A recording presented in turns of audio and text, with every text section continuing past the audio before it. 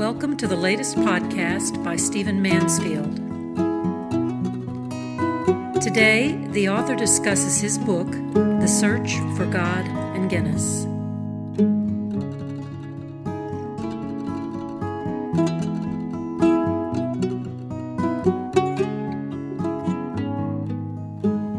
The idea for this book came about when my publisher at Thomas Nelson, Joel Miller, and I were having a get-together, and he said he wanted to do a series of books in which it was like you were driving down the street, you'd see the icon of a company or a brand or a product, and you'd reach up with your mouse and click on that icon, and a story of faith would unfold. And we were sitting around, we thought it was a great idea, we were sitting around trying to figure out what companies, what brands, what icons would we use. And suddenly he said Guinness. Well, it just so happened, even though I'm not a beer drinker and haven't spent a lot of time, had not at that time spent a lot of time studying Guinness, that I knew a little bit of the Guinness story. I knew that they had brewed beer, and a new kind of beer. I knew that there was a sort of an evangelical emphasis of their company. I knew John Wesley had been part of that story. I knew that they had used their wealth to take care of the poor in Ireland. And when I told him what I knew, and he told me what he wanted to do, we knew a book was born. And so we spent time talking about it, got all excited, and we were to contract on this book in no time. And I think it was a great idea. I'm very thankful that Joel asked me to do this book. The moment that I knew that the Guinness book was mine was when my wife Beverly brought to me a book she had bought in a used bookstore. And it was a prospectus of the Guinness Company in 1928. I was absolutely astonished by what I saw because it gave an overview of the benefits that the average worker at Guinness would have enjoyed in 1928. Now bear in mind, this is a year before the Great Depression. So this is not exactly an enlightened time for employee benefits. But had you worked for Guinness at that time, you would have enjoyed 24/7 medical care, 24/7 dental care. You would have enjoyed massage therapy, for heaven's sakes. You would have enjoyed an internal savings and loan. You would have enjoyed libraries and sports facilities. The Guinness would have paid you to take your family into the country for a day a year just to get out of the city air. They would have given you 2 pints of brew a day. They would have paid for your funeral. They would have paid for your pension at the pleasure of the board without you putting in a dime. They would have had nurses and doctors who visited your home to make sure that your home was healthy. I mean, the list of benefits an employee of Guinness would have enjoyed in 1928, almost rivals that of Microsoft and Google today. So when I saw that on my desk as I read that book, and then I swung my eyes up to my office television and saw the financial collapse of 2008, 2009. And I saw the difference between Guinness in 28 and Wall Street in 2008, 2009. I knew I had a story and I knew I wanted to tell it.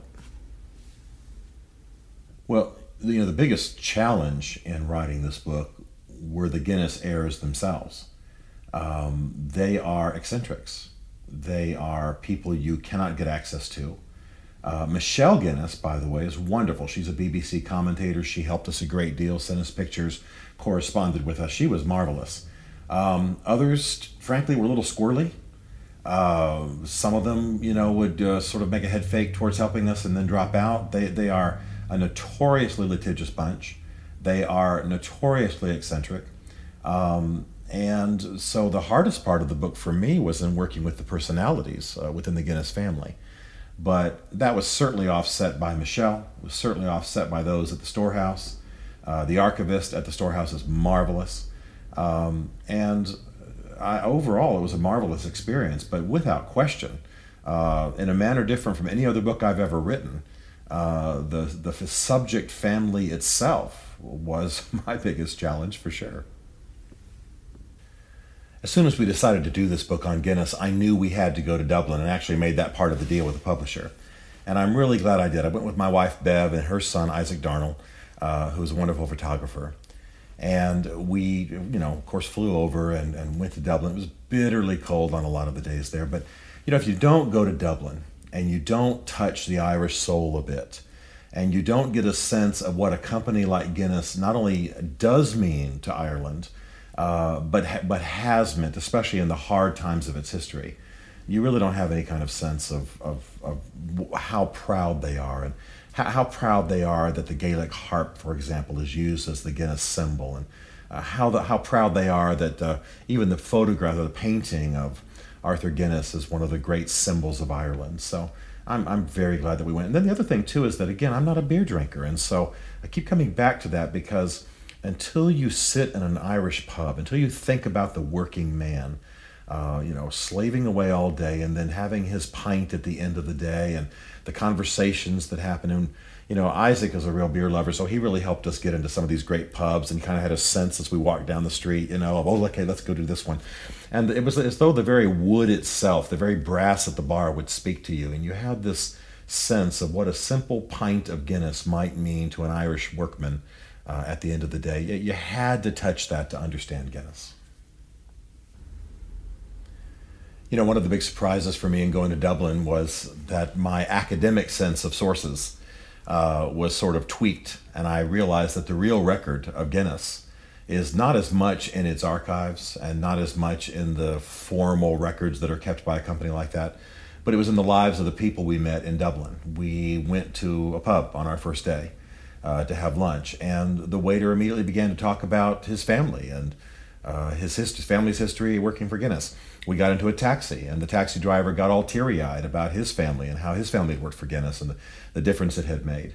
You go to the storehouse. The people there aren't just hirees; they're people who have a history. And I've read articles that other people have had the same experience as they've been checking out Guinness. That professors at Trinity College and folks whose whole lives were changed. We have to realize that Guinness got down amongst the common man, and poured money into their lives and changed culture and paid for kids who had promised to go to fine schools. And so, the record, in my opinion, of Guinness, the tribute to their largesse is in the lives of these people. When we came out of the storehouse late one overcast afternoon in Dublin, there was a guy with a horse cart. He was disheveled, looked like the kind of guy who might work with horses in kind of a grain cart, a horse-drawn grain cart. He even had grain, as I recall, on his shoulders, a little bit in his hair, and I wasn't sure what we were talking about here, and I thought, well, maybe he's going to ask for money or something. It turned out that he had worked for Guinness for many years, and I thought that maybe he was going to complain, maybe he was like kind of a one-man protest like you sometimes see outside of companies, but he wanted to tell us how marvelous it was to work for Guinness, and how these were the best years of his life, and how the company had changed a little bit now. It's part of the Italian alcoholic drinks company called Diageo, or Diageo. But it was absolutely fascinating that this man felt almost like he was a living monument, in a sense, standing outside in the street, outside of the storehouse, recounting the story. I mean, I'm sure he would like to have had a tip or something, but he really had a story to tell, and it was a story that was consistent with what we had seen in the lives of people all over Dublin. And that's the kind of record I want to leave, and I think that it's the best tribute to Guinness. I don't like beer. I don't like the taste of it. I never have. I'm sorry. I don't like beer, and I don't like coffee. And so when I would think about beer throughout my life, as my friends drank it or my parents drank it, my wife, I would just assume it was, like Diet Coke with alcohol in it. It was just this sort of fabricated drink. When I began to do the research on Guinness and went to the storehouse in Dublin and relied on the people I was working with who loved beer, I began to understand a bit of the craft that's involved, that it's not just this drink that comes out like a Diet Coke, the product of 3 or 4 chemicals, the way it's brewed, the history, the combination of ingredients, the way they're chosen, the fascinating chemical reactions that happen when you heat something up and then you dry it and then you add yeast and then you let it sit for a while, then you steep it. It became something magical to me, because I don't know of anything else in my life quite like that. I mean, I've watched cakes bake and biscuits rise and things like that, but I don't know that I've ever, in my sort of non-scientific, non-chemical life, seen something almost come together like it was a living being. And this was fascinating to me, really, really fascinating. And I think the thing that touched me the most about the actual physical beer especially with Guinness, is that in Dublin they are still using strains of yeast that were originated by Arthur Guinness himself. In other words, the strains he was using in vats 250 years ago are still part of what they're doing in those high-tech canyons that you walk through when you go to the storehouse in Dublin.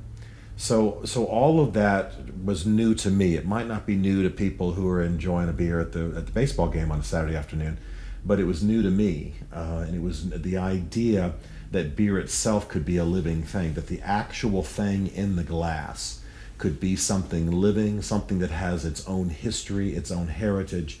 I found that to be really fascinating, and it was a real motif for me in writing the book, because I wanted to focus on their heritage of generosity and benevolence, but I couldn't get away from the fact that all that was made possible by a family's actual love for the physical beer. Well, I've had a lot of experience in disappointing or angering audiences. I wrote The Faith of George W. Bush, and a lot of my friends on the left side of the political spectrum were upset with me. And then a few years later, I wrote The Faith of Barack Obama, and I had the conservatives all mad at me. So I'm not too unfamiliar with that. When I wrote Guinness, I knew that there would be people who were anti-alcohol or thought I was encouraging drunkenness or something, and that's, that was a risk I was willing to take. But I think there's some insanity on both sides of the discussion about alcohol. I think those who are anti-alcohol in the church or religious situations need to be careful because it's really moderation that is the issue, not so much the consumption of any alcohol. And then, of course, our alcohol-crazed culture needs some tempering. So I was willing to take a stand for what I think the Guinness has stood for, which is moderate consumption of alcohol, healthy consumption of alcohol. And I was encouraged in this while I was writing it by all the research that's come out about how moderate use of alcohol is good for everything from the heart to the skin to the, your whole body. So I have had some pushback, but I'll tell you the person that interests me the most. If there's anybody who is a teetotaling Baptist, it's my mother-in-law. Annie Merle Williamson has probably never had a drop of alcohol her whole life, certainly not her whole Christian life. And she, I'm sure, when she heard that I was writing about beer, had a little bit of the same response that she probably had when I was writing about Barack Obama. What the heck is my son-in-law doing? But she read the book and loved the book because of the story that it told, because of this Christian family, because of the moderation that they showed, because they even funded campaigns for moderate consumption of alcohol. And so that's the sort of response to the book I was looking for. And so, yay, mother-in-law, I got what I was looking for.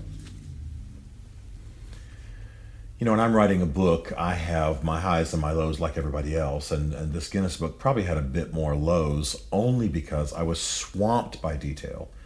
I was dealing with a rather difficult family and trying to get the story. And of course, I'm across the pond from most of the resources, even though we visited Dublin. But probably the moment that I felt it all come together, and this is often the case for me, was at the end when I wrote the final section, the epilogue. And I identified the 5 principles, really, of the Guinness story, the pillars of the Guinness success. And when I finished that section and sort of put a bow on all of it, that's when I knew that all the detail of the story and all the 250 years of history and all of the, the details about wort and yeast and yield and all that stuff that we had done, all the history of beer, paid off in the principles that then others could replicate and live out of the Guinness story. What are those 5 pillars? Oh gosh, I'm not sure I can do that from memory, but let me tell you from the book. These 5 pillars are pretty exciting to me because they are what Guinness built on. Here's the first one. Discern the ways of God for life and business. This was something that the Guinnesses talked about all the time. They based it on a quote from Prince Albert, Victoria's husband. And it was this: "Gentlemen, find out the will of God for your day and generation, and then as quickly as possible, get into line." Now, that was one of the great principles of the Guinnesses. The second principle is think in terms of generations yet to come. They never thought in terms of just their generation. They were thinking 3-4 generations down the road, and I think it led to a multi-generational company, obviously. Number 3 is whatever else you do at least one thing very well. The Guinnesses diversified and went into other ventures, but they never left beer. And sometimes when they left beer a little bit too much, they failed. And so it sort of chastised them and got them back in line. Number 4 is master the facts before you act. They had a policy of considering long and acting quickly. They considered long. People would pull their hair out waiting for the Guinnesses to make a decision about something. They would ponder, research, and then when they acted very quickly. And then finally, invest in those you would have invest in you. One of my favorite quotes, probably my favorite quote in the book, is this. It's a Guinness maxim. You cannot make money from people unless you are willing for people to make money from you. The thing that touched me the most in writing about the Guinnesses was their devotion to the poor. Sounds like perhaps I'm myth-making or doing PR speak, but the fact is that though the Guinness family was the wealthiest family in Ireland, and for a number of decades the wealthiest family in the UK, in Britain, they were devoted to the poor. They had absorbed John Wesley's dictum that you should make all you can, save all you can, and give all you can to the glory of God. And for the Guinnesses, this meant ministering and giving money to the poor. They had their first chance to do that during the Irish potato famine, and there are monuments to this day in Ireland of gratitude to the Guinness family for the hundreds of thousands of lives they saved. Again in 1900, when Dublin was the Calcutta of Europe, with the highest death rate, infant mortality rate, disease rate, the Guinnesses made a difference. One of the Guinness heirs received £5 million on his wedding day, and then the next day moved his new bride into the hovels of Dublin just to draw attention to the plight of the poor. And so since I was writing this book while I was watching the implosion of Wall Street in 2008 and 2009, it was a tremendous contrast, but the thing that lives on for me about this book, the thing that lives on for me about the Guinness story, and the thing that lives on the streets of Dublin, by the way, when you're walking around, seeing the monuments, seeing the buildings, seeing the housing, even talking to professors at Trinity and taxi drivers about how their families were changed, is the legacy of the Guinnesses when it came to ministering and taking care of the poor. I think that's their greatness. I think that's the thing that will survive the beer if the beer should ever leave the market. And that's the thing that delighted me the most as the author of this book. One of the best stories that I heard the whole time I was researching this book and talking to executives at Guinness and Diageo, the current parent company of Guinness, is that even though Diageo is a secular Italian drinks company, as the British call it, alcoholic beverage company, and even though they don't really try to maintain any particular sort of historic Irish culture in the Guinness company of today, the Guinness workers themselves have tried to keep the heritage of Guinness alive and keep the values alive and keep the culture alive. And the Diageo executives will tell you that this not only has made happier workers, it's made a more productive company. And it's touching to these sort of secular Italians that these Irish Catholic Irish workers there at Guinness are keeping this historic legacy alive, and and that the beer means so much to them. And that made it mean just a little bit more to me as well.